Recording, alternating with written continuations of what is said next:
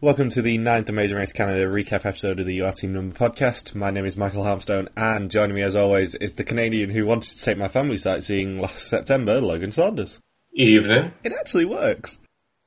You can tweet us as always using the hashtag YattenCast or email us at yattencast@gmail.com. Interesting. And also feel free to like, share, favorite, or retweet this video or this podcast. Or every single one of Logan's tweets like I do. Yeah, that works too. Such as the one, for example, where he said, "Oh, I'm not going to support Nick and Matt this week." And then they finish in first. My prediction overall for this week was a little bit wrong. A little bit. You would have scored 0 without the non-elimination points. Oh well. Wah, wah. So previously, 6 teams flew to Kolkata in India, where Brent and Sean struggled to balance in the heat. Dijon and Leilani got in sync to win their second leg of the season, and Brian and Cynthia fought to stay in the race, but it wasn't enough, and they were the next team eliminated. Shocked. They were shocked. And teams must now fly to Delhi and find the Ghazipur fish market to find their next clue. And how much money do they have, Logan? $50 US? 150 in American for this leg of the race. Seems though I know you love Jan. And the start of the race made me think, oh no, Gino and Jesse are going to win. I've got a horrible feeling they're going to win now. I don't think they'll win. They got that awful scene where they said, we just need to make our mother proud of us. Just like, pass me the bath bag. It's just for them to win fan favorite. All editing hints point towards no, they will not win. But sadly, I don't think it'll mean that they'll be the ones you turn next week, because there's a huge twist that this week took to make me change my mind. Yeah, I've got an awful feeling that one of us is going to be very disappointed next week. I think one of our predictions to win will be going home in 5th place, thanks to the U-turn. So, once teams get to the fish market, they find out that it's an active route info, which is to carry 20 catfish each across the market in baskets on their head. I'm guessing they didn't even fly Air Canada for this round. No, we saw none of their plugs, so I'm guessing they chose an airline that wasn't Air Canada to get to Delhi. I'm assuming it was probably someone in the Star Alliance, which is the one that Air Canada's a part of, I believe. Oh, okay, so it was an airline in the family, but yeah, not Air Canada itself. So technically, the producers did not fly with the competition. Exactly, because that was going to be my prediction with international legs. I thought that we'd probably see ones that were in the same group as Air Canada, at least. And despite being from Nova Scotia, Sean hates fish. And also before that, who knew that Brent and Sean, the team that's gotten the most favorable edit by producers, would get the whole, oh no, India has been a real eye-opener for us scene, and none of the other teams get anything like that. The emotional Canadian edit is the technical term. Mm-hmm. Emotional Canucks. Yeah, I'm very surprised they didn't give it to Gino and Jesse. Well, they kind of did with the whole, family thing. So between the two teams, the two sets of brothers were awarded the most favorable edits for the week, respectively. And also Dana and Amanda got the emotional India edit. Because they are still there, they're just not being shown. That's true, they weren't eliminated. It's just that they're so invisible. They're like the golden snitch of the Amazing Race Canada. You have to... If you look hard enough, you'll be able to see them. And for the first time all season, Simi and Opie actually arrive at a task first, with Nick and Matt in second, Dijon and Leilani in third, Gino and Jesse in fourth, and Brent and Sean last. And it will be that first place lead will, just like last week, be very short-lived. Because, of course, Opie told Simi to go, gently, Simi. Gently, yes, go sunshine. gently with the fish. My God. There's not really a lot to talk about with this task, purely because it was much funnier on screen than what we can really say. Yeah, well, it was, with Nick, we can't really imitate Nick's fish sound, which it's funny because Nick's imitation of the catfish reminded me a lot of that one cat from the Disney movie, The Aristocats, when it's trying to act tough. And, of course, the bar of soap with Dijon trying to handle the fish might be one of the funniest things I think I've seen all season long, along with the accompanying cheesy sound effects that the editors decide to throw in. And also Sean just sort of screaming the place down.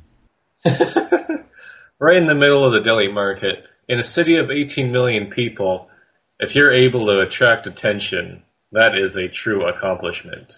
Brian and Cynthia would have attracted attention in this task. They would have just been suspicious of the catfish. They would be thinking one of the other 19 catfish may go after its fanny pack.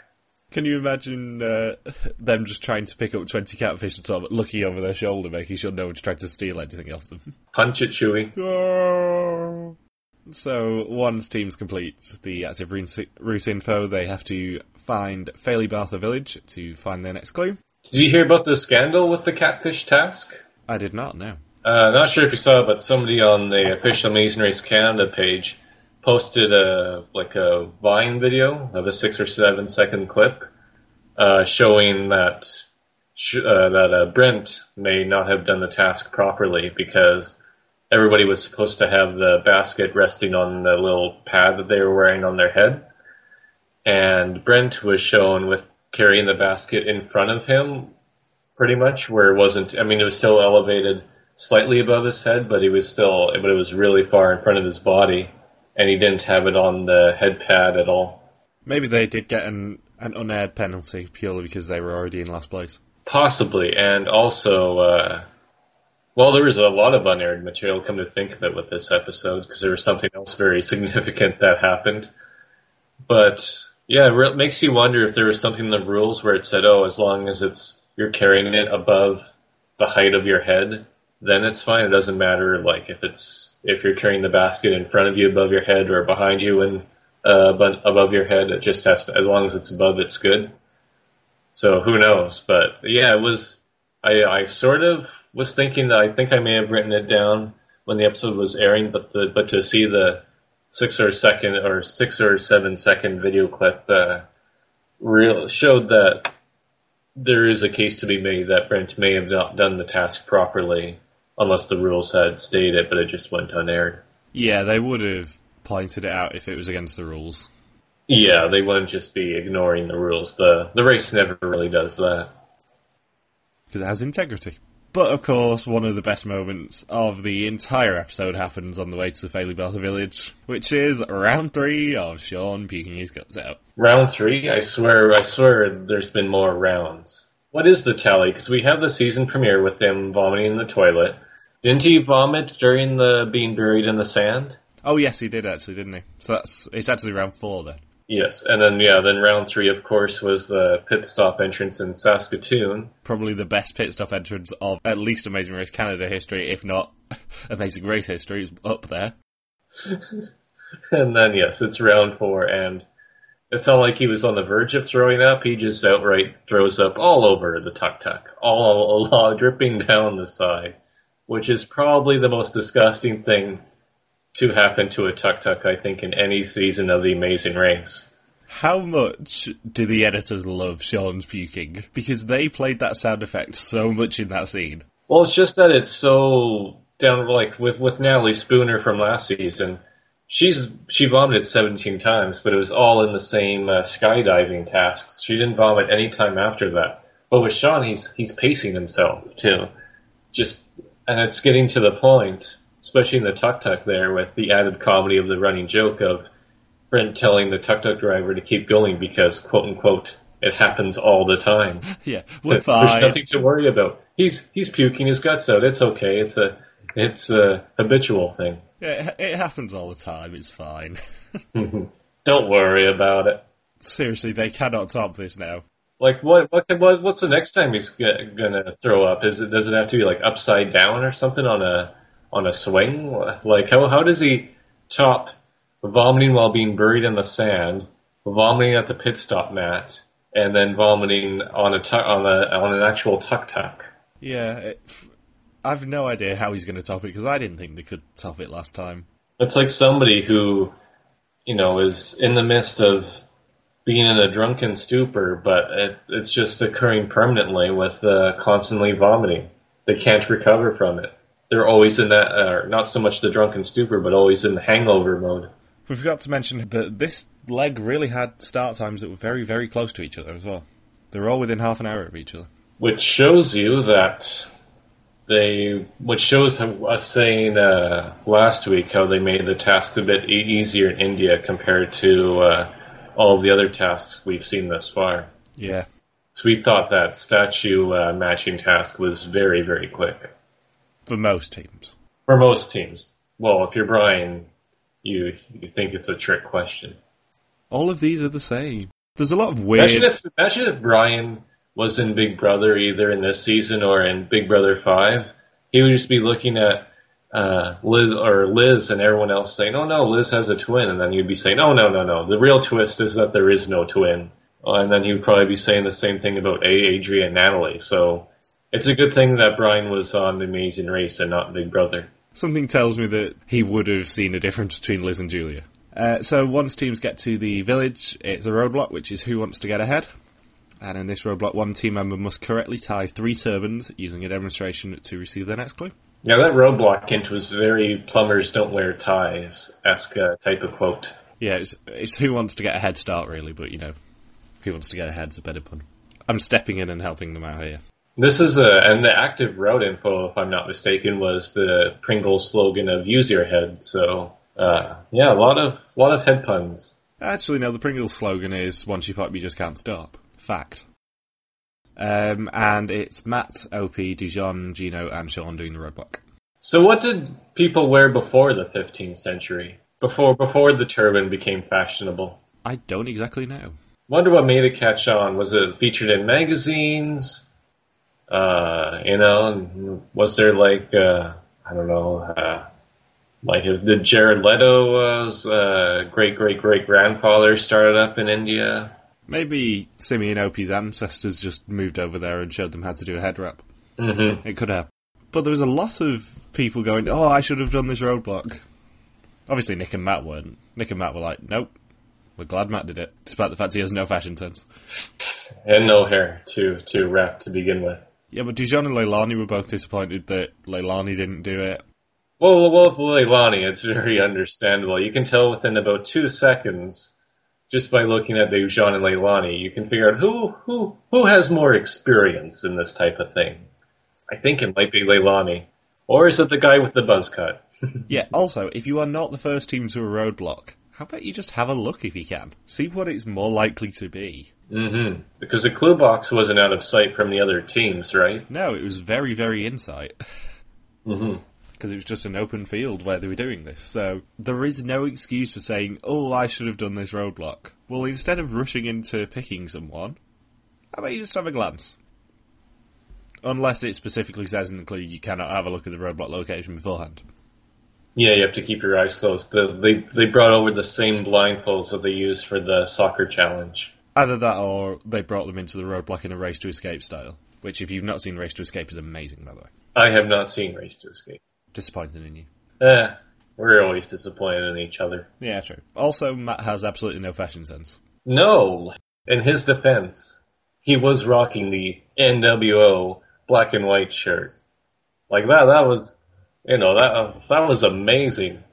I'm sure Kevin Nash and Hollywood Hulk Hogan and Scott Hall and some other guys would have been very impressed. That confessional gave me hope that Nick and Matt are going to be our winners, because they obviously have a lot of fun in each other's company. They are repping all of the bar shirt wearers everywhere. All of the semi-professional wrestlers who also have to be kindergarten school teachers. Very, very wide demographic.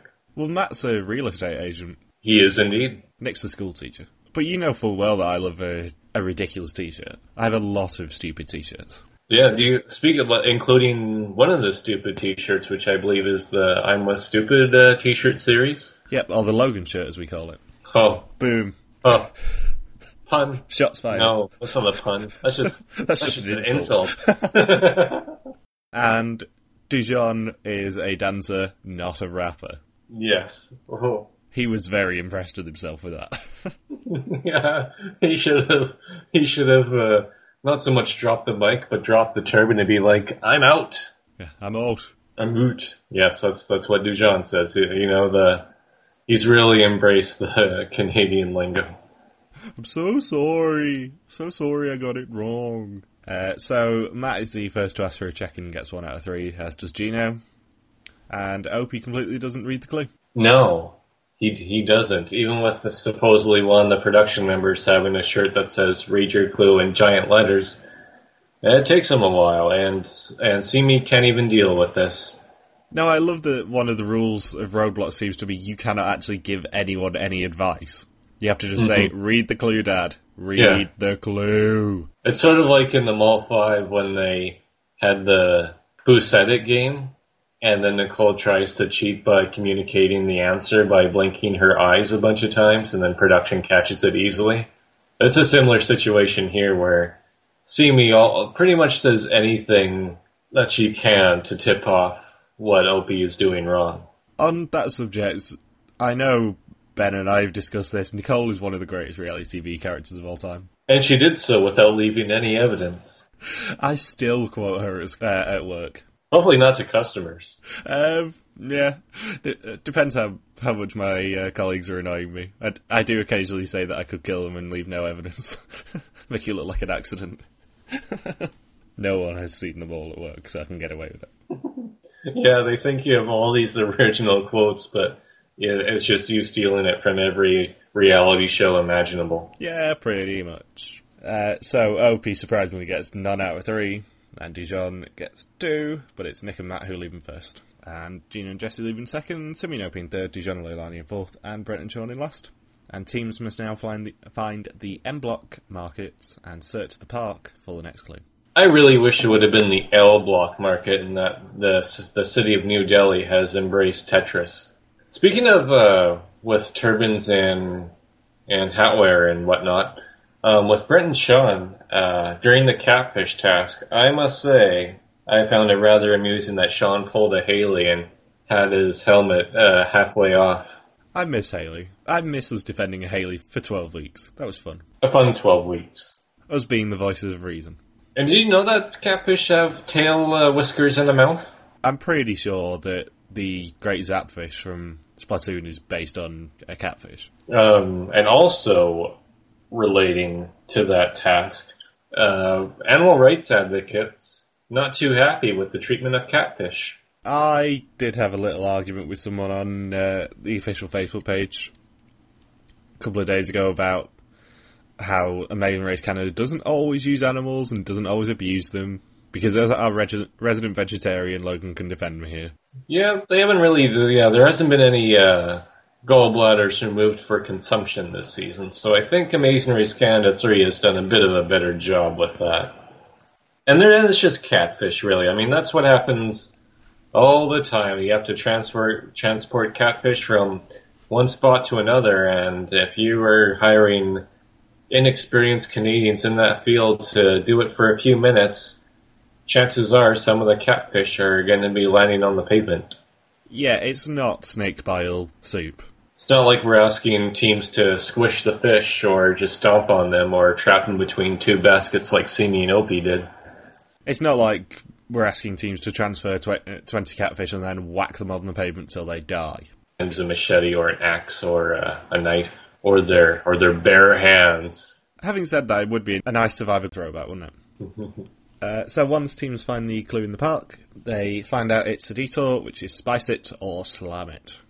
And in Spice It, teams must take a rickshaw to a spice market and then grind up enough chili peppers to make 100 grams of chili powder to receive the next clue. And in Slam It, teams must learn 7 wrestling moves and perform them in a sandpit or in a clay pit to receive the next clue. And at this point, the Bolden Mussolinis are dialed in. Did you know they were dialed in, Michael? Because I think they may or may not have been dialed in. Yeah, they were dialed in. So if they were in the first round of the first episode of Big Brother Canada 1, they definitely would have been the first HOH, I think. Now, Suzette would have beaten them over the head with the phone until they relented. Because Gino and Jesse are such an inspiration for the Zamboni community everywhere. Objection. So what detour would you have picked? It depends who I was with. If I was with somebody who weighed 3 times more than me, I probably would not have done the wrestling task. And you know what? You know what's the biggest outrage about the wrestling task? It was the perfect time to have gold medalist wrestler from the Sydney 2000 Olympics, Daniel Galley, who got to train with my oldest brother, to be in this episode and help with the wrestling task, especially when you also have a Nigerian-Canadian team still left in the race, and producers just completely blow this opportunity. But they would have had to find a Canadian Chile hero or something. Or just someone who's from Canada but lives in Chile. That would have been a tenuous enough link. There would have been nobody to fit that description. I can't think of a single Canadian celebrity who has Chilean roots. That can be a project for the next week. Yes, to any listeners out there, find a famous Canadian Chilean celebrity. And that celebrity has to be more famous than Daniel Legale. But seriously, I would avoid the hell out of the spice task purely because OP basically pepper sprayed himself. In the face. Oh, no. Oh, I felt so bad because it's well over 40 degrees Celsius that day. Plus the humidity. Plus pepper spraying yourself. That's pretty much the exact opposite end of the spectrum of the extremities and conditions compared to being buried in Quebec Island on the beach when there's still snow on the ground. May I point out that face was actually an editing trick, because I did try and screen cap that face, and there was no way to do it, because they just added that in editing and then slowed it down. Oh. Sadly. Because if you watch that, they slowed it down going into the, will OP need medical attention, into the ad break. And then as soon as they came out of the ad break, they replayed the scene, and it was just like, nope, I don't need editing, I'm continuing. It's fine. I think I would still prefer OP's state with being in really hot weather and pepper spraying myself over being buried in freezing water. Oh, yeah. Yeah, that was just cruel. And Nick and Matt decide to hide their detour clue from Gino and Jesse. Oh, those little rascals. They're turning heel. Gino and Jesse are so beloved that would actually be seen as a villainous move for some reason. Exactly. I'm tucking it into my shirt. I'm becoming the most devious guy in the race. Who would have thought that the wrestlers would become the biggest villains of the season? Yeah, that's never happened on The Amazing Race before. No. And the thing is that the cows were on the streets there in India were trying to tell Gino and Jesse what happened, but, they just kept quiet. Nick and Matt must have intimidated them beforehand. The cows see all, but say nothing. I thought Brian was the one who was intimidating livestock. Including bulls. Yeah, with his methods of milking. I don't know if intimidation is the right word. So Leilani enjoys taking Dijon down in the wrestling task.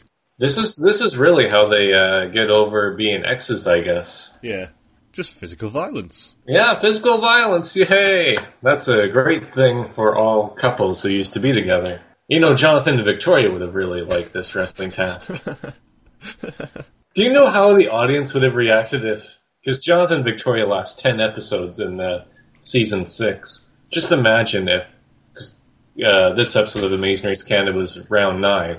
So just imagine if in episode 9, Jonathan and Victoria had to do a wrestling task together. And had to slam each other around. Yeah, the audience would just flip out about it. Oh, especially if it aired in 2015 as well. It would just... Oh, I can't even imagine the social media reaction to that. Especially if Jonathan is the one who got to do all the tossing. Especially if Jonathan still pushes her around at the Brandenburg Gate as well. Yeah.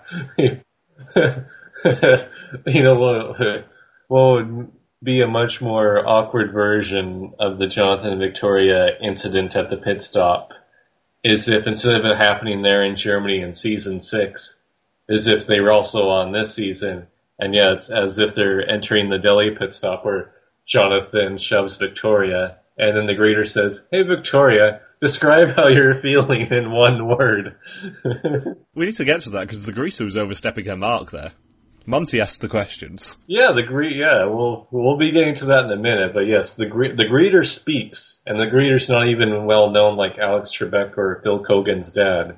This is just some random person who was interjecting themselves into the whole mat chat process. And Simi and Opie decide to switch from Slam It to Spice It because Opie's back is going to break, basically. My back hurts. But yes, why even go to a wrestling task if you have a bad back? Because just knowing from experience in high school gym class, if you have a bad back, anything that's remotely like wrestling is pretty much your least ideal situation possible, except for maybe a limbo task. But also, Opie has a bad knee as well. We've seen his knees in a brace as well. Yeah, that's true, yeah. So he's in rough physical shape, which probably partially explains why they've always been at the bottom of the standings all season long, in addition to a lot of water tasks this season. But I think with India, with no water tasks being around and that they've been able to avoid anything that's super physically demanding in both episodes, that they're able to do much better that way.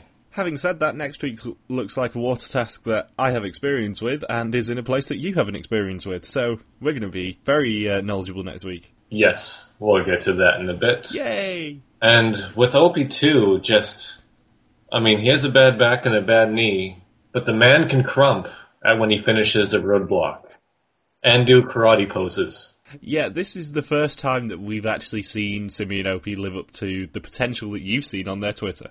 And I believe Simi did the whole, I think she did the crotch chop thing, or, the international symbol to say suck it to everybody. Yeah. I think she did that when Opie finished the task. I am certain she did that right before they started crumping. I hate to say it, but it is better as a GIF. I did think about screen capping that bit, but it is better as a GIF. And in fact, the official Twitter page did upload it as a GIF. Was their celebration. And Brent and Sean's rickshaw to spice it wants to take them sightseeing. But that's not going to happen. 'Cause Brent and Sean get what they want, sort of. With the roadblock guy, I think that might be one of the funnier locals we've seen in quite a while. Oh yeah, we didn't even talk about him, did we? He's amazing. No, he was hilarious. He was my favorite. He had a really good poker face for when teams were correct. It sort of reminded me of the geography teacher from Amazing Race 21. Yeah, I was thinking he was a bit pencils down. I'm sorry, but you are correct. Very nice. Yeah, it was with Dijon where he sort of said, "Oh, this one's good, and this one's great, and this one, it's perfect."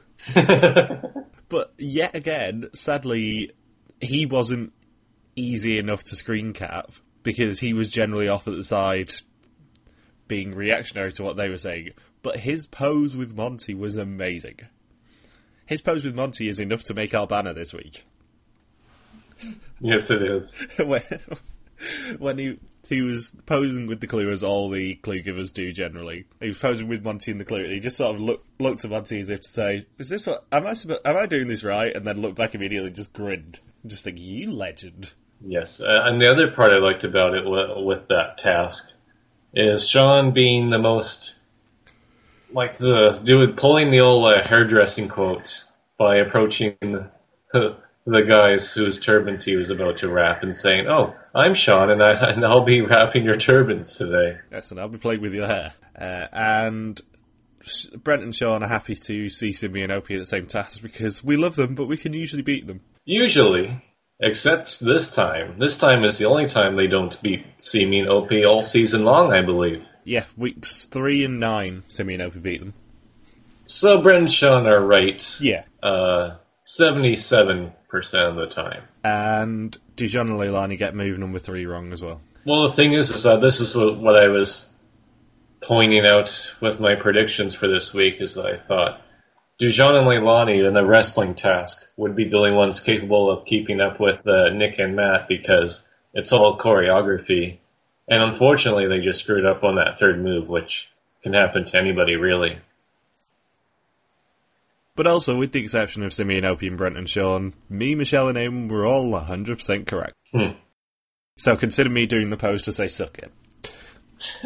Okay, Simi.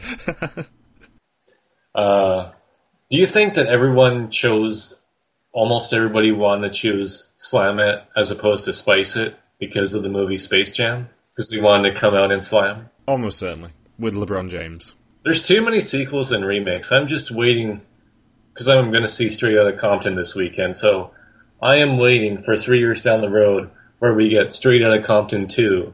And then a few years after that, we get Straight Outta Compton 2, the remake. And Straight Outta Compton 2, Electric Boogaloo. And then Straight Outta Compton 3, First Blood Part 2, or something like that, where it gets rambified. Straight Outta Compton 4, How Monty Got His Groove Back. With a special appearance by John Montgomery. Yeah, I can see. I think I remember Monty's what Monty was doing back in the 80s. He was Canada's most dangerous man. He was. Still is. I hear CSIS wrote him letters expressing their displeasure with his lyrics in his skeleton raps. I would love to hear Monty rap. Producers, if you are listening, can we please have a rap task for season 4, just so we can see Monty have to spit some rhymes? Yeah, I have an epic rap battle for Canadian competitive reality television. In one corner, you have, get this, in one corner, you have John Paul Monty Montgomery on one side of the stage, and on the other, you have the Lady Pleaser, Godfrey Manguiza, as his opponent. Can we not please have... In fact, for an epic rap battle of reality TV, we need to have Chenbot versus Arissa, at least. And I would like to see John at the full Monty Montgomery against Arissa, purely because that would be hilarious. But I'd take Alvin Chung. Ooh, who the hell is Alvin Chung? Is that Master Chef guy that you were just referencing? The guy from the Master Chef test last year, yeah. Jesus. Talk about obscurity, Michael. I love how I'm referencing more obscure Canadian reality stars than you, despite the fact the only Canadian shows that I watch are Big Brother Canada and Amazing Race Canada. Oh, Alvin Chung. Probably the most unnecessary cameo to have an entire task based around out of all 3 seasons. But yes, producers, especially if Logan is on the season, please, can we have a face-off that is an epic rap battle? Just so we can see Monty have to do it. Because Monty's up for almost everything.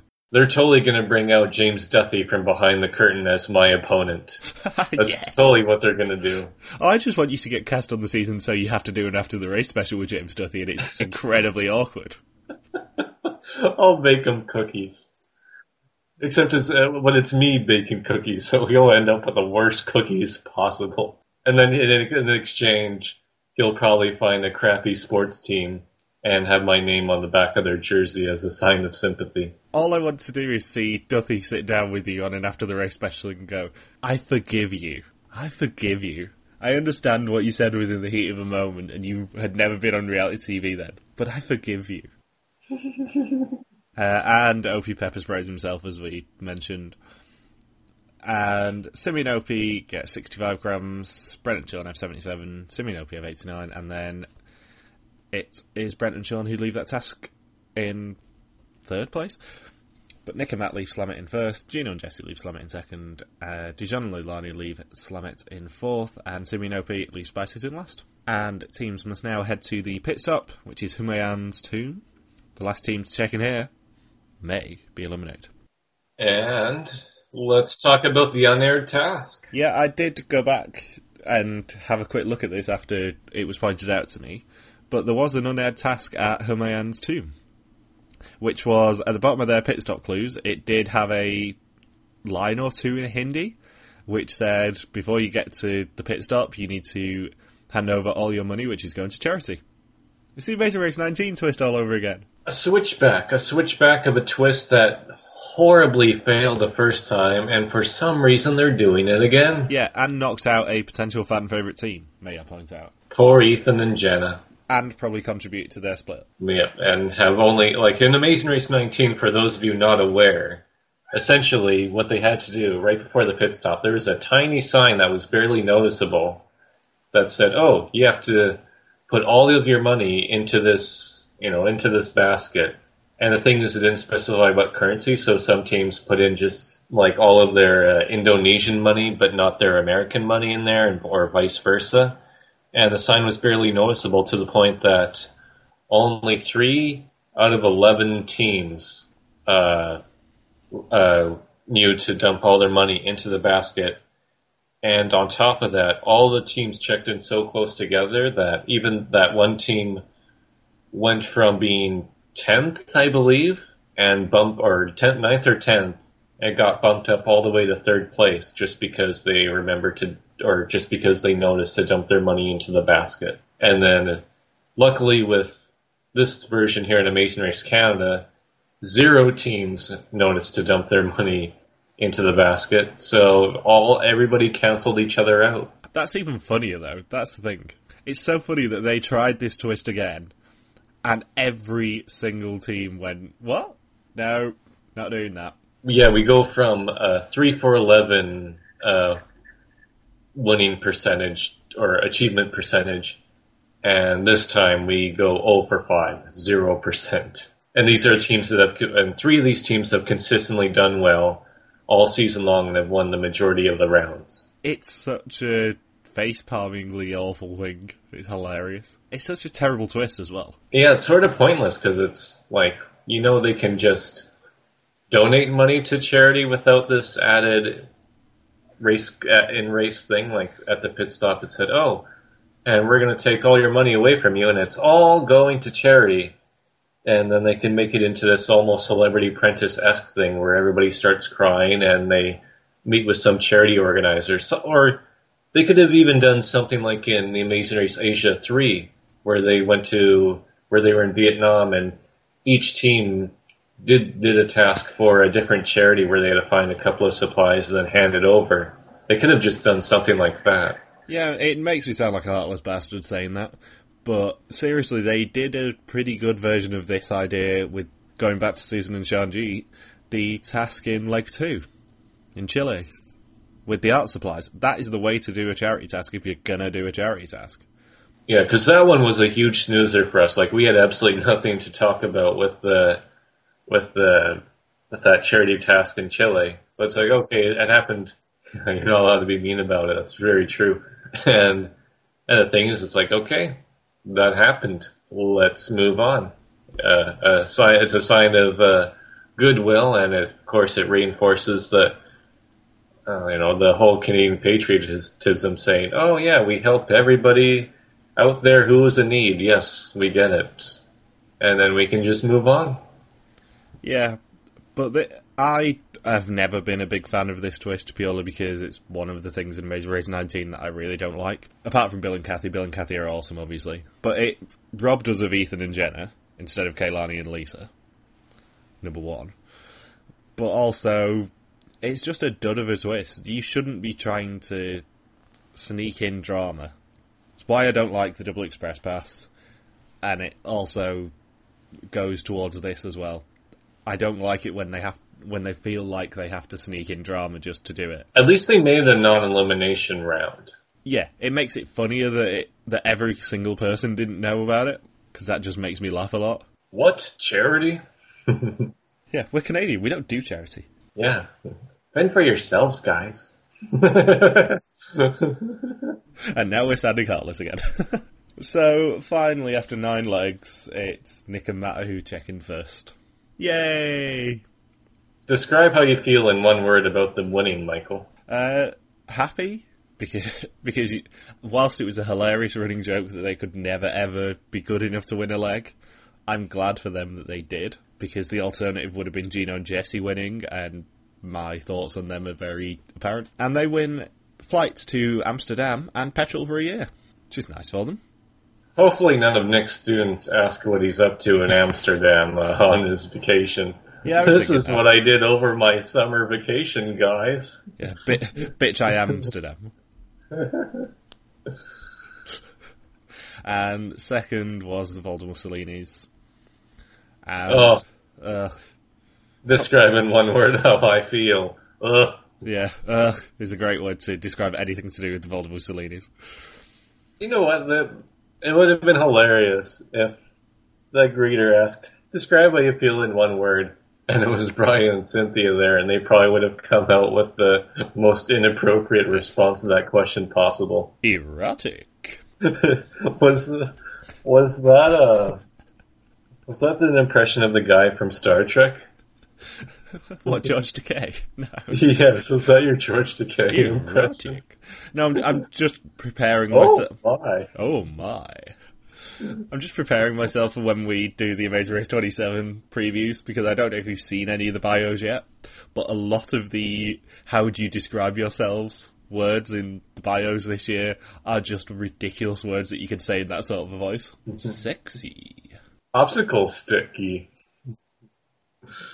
Just skipping ahead slightly, but Ernest and Jin, for example, their words for themselves are quite creepy. I mean, we have sexy as one of the words, I think. It is sexy and seductive. And who is this? Ernest and Jin. Oh, those guys, really? They were the ones who said that? Yeah, one of them, I can't remember which one, 2 of the 3 words he used to describe himself were sexy and seductive. It's just a little bit creepy. Just a tiny bit. Not as creepy as Cormac and Nicole doing workouts together, but it's a little bit creepy. Oh, boom. Headshot. And third place in their best finish all season was Simi and Opie. The average keeps going up. They're now a astronomically low 5.56.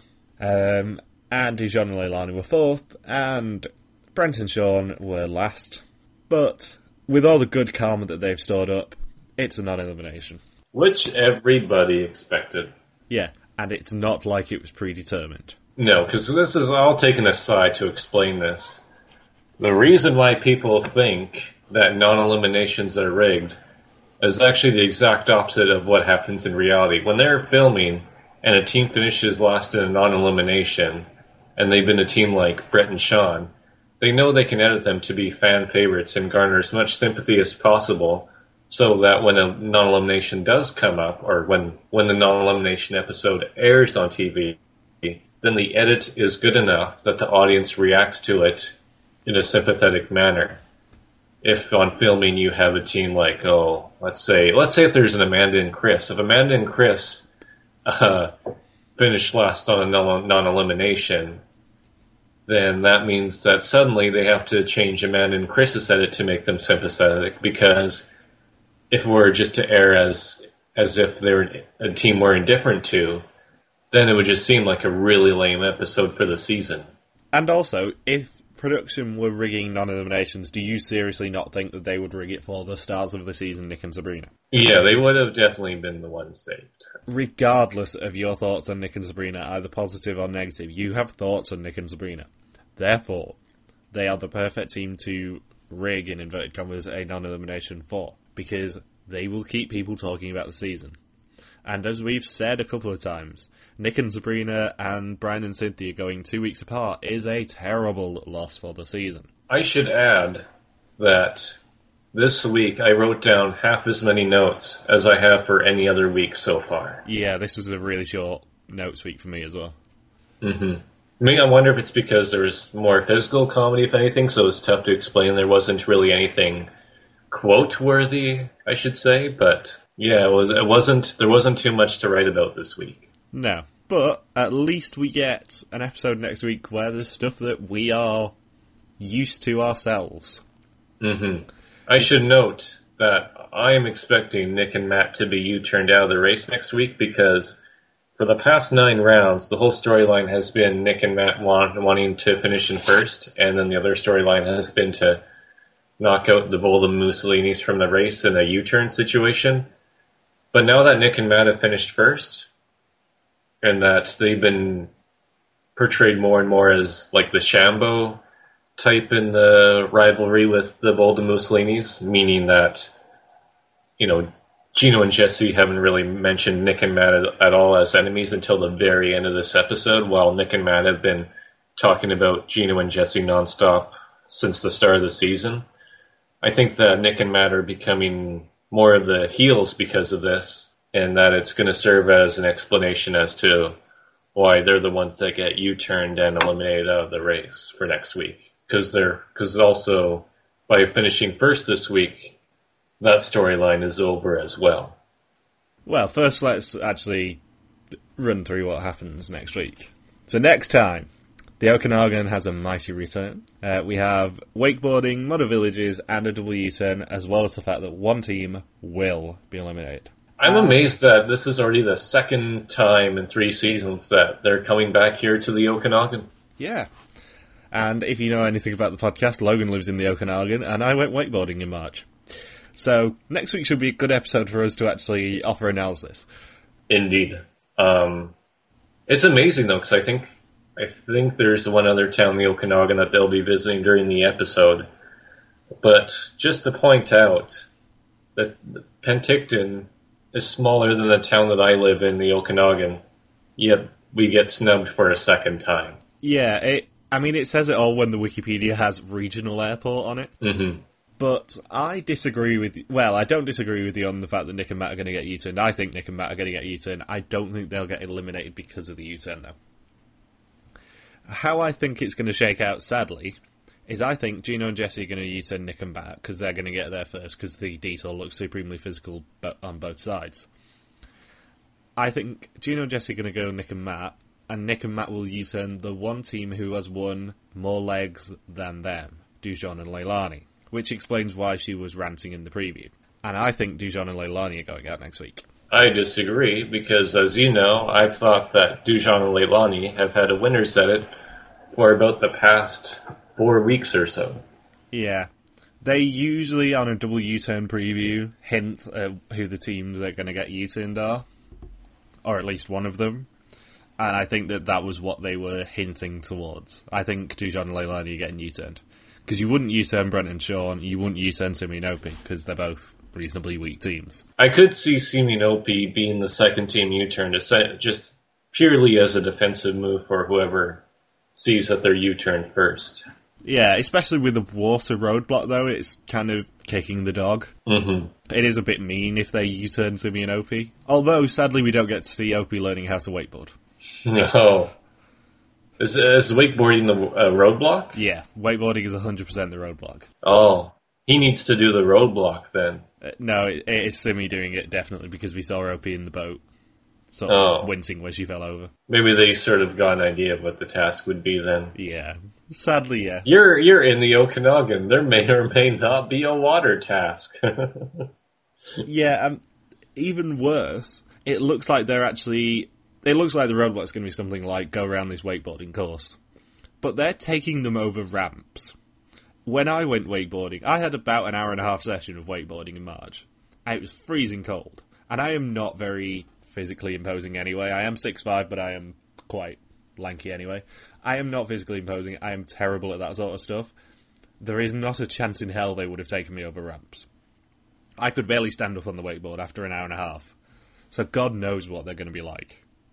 Imagine if Charlotte and Nabila had to go over ramps in the water. I would be very surprised if we don't get a penalty on that roadblock. Given some of the people who are going to have to do it, I think. Going to be if Dujon has to do it. Yeah, that's what I'm thinking. That could be brutal. Yeah, that could be another reason. I'm not sure who out of Dujon and Leilani are doing it. I would probably guess Leilani, but... Yeah, because she didn't even do the roadblock this week, so I'm not sure what the exact roadblock totals are on everybody yet, but it's got to be right near the end where people have to level out.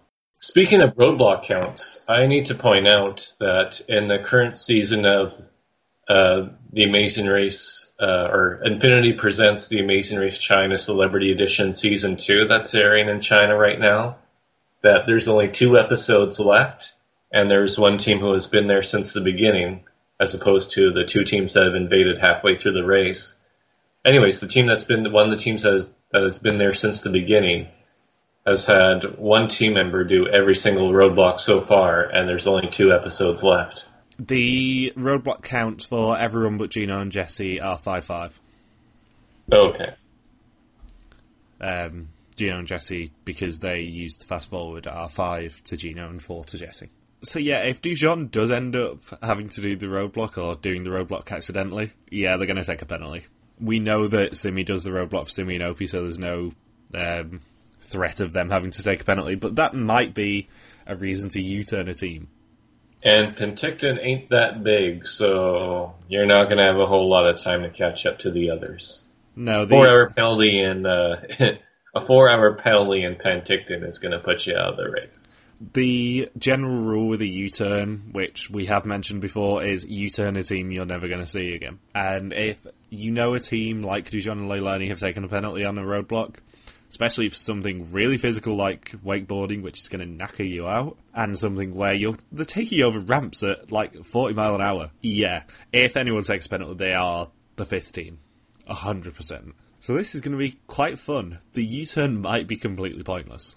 Because imagine if, say, Dujon and Leilani take a penalty and then Nick and Matt and Simi and Opie are U-turned. And the U-turn is completely pointless. And the speed bump as well. And the speed bump, yeah, which we haven't seen.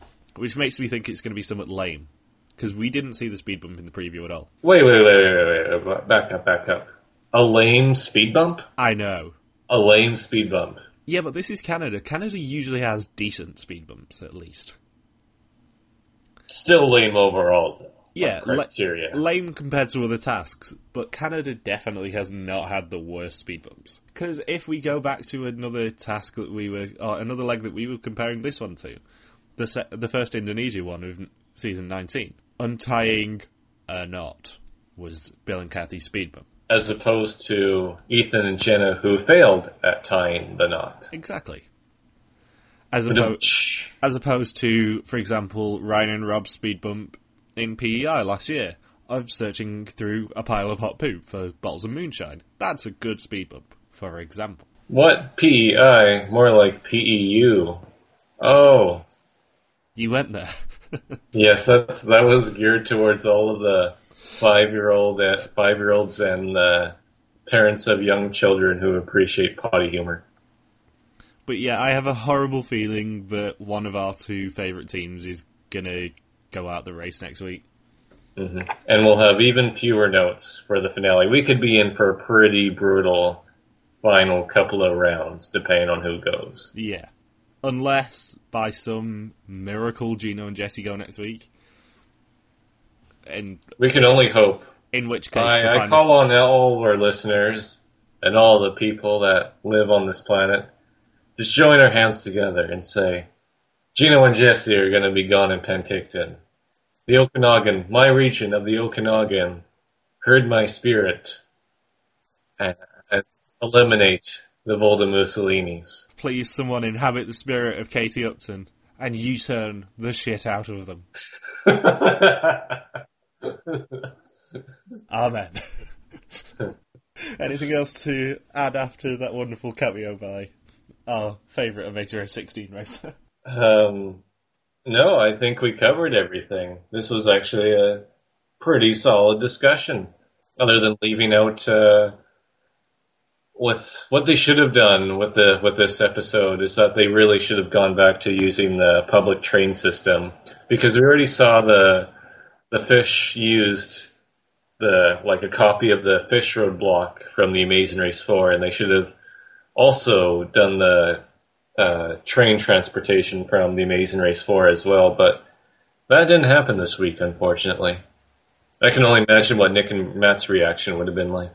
I'm quite surprised we didn't see a train ride, because that would have meant that they didn't have to go on a plane from another company. Yeah, pretty much every form of transportation this season has either been equalized everybody on the plane, you drive yourself, or you get a taxi. There's been no real trains or buses all season long, which is very, very unusual.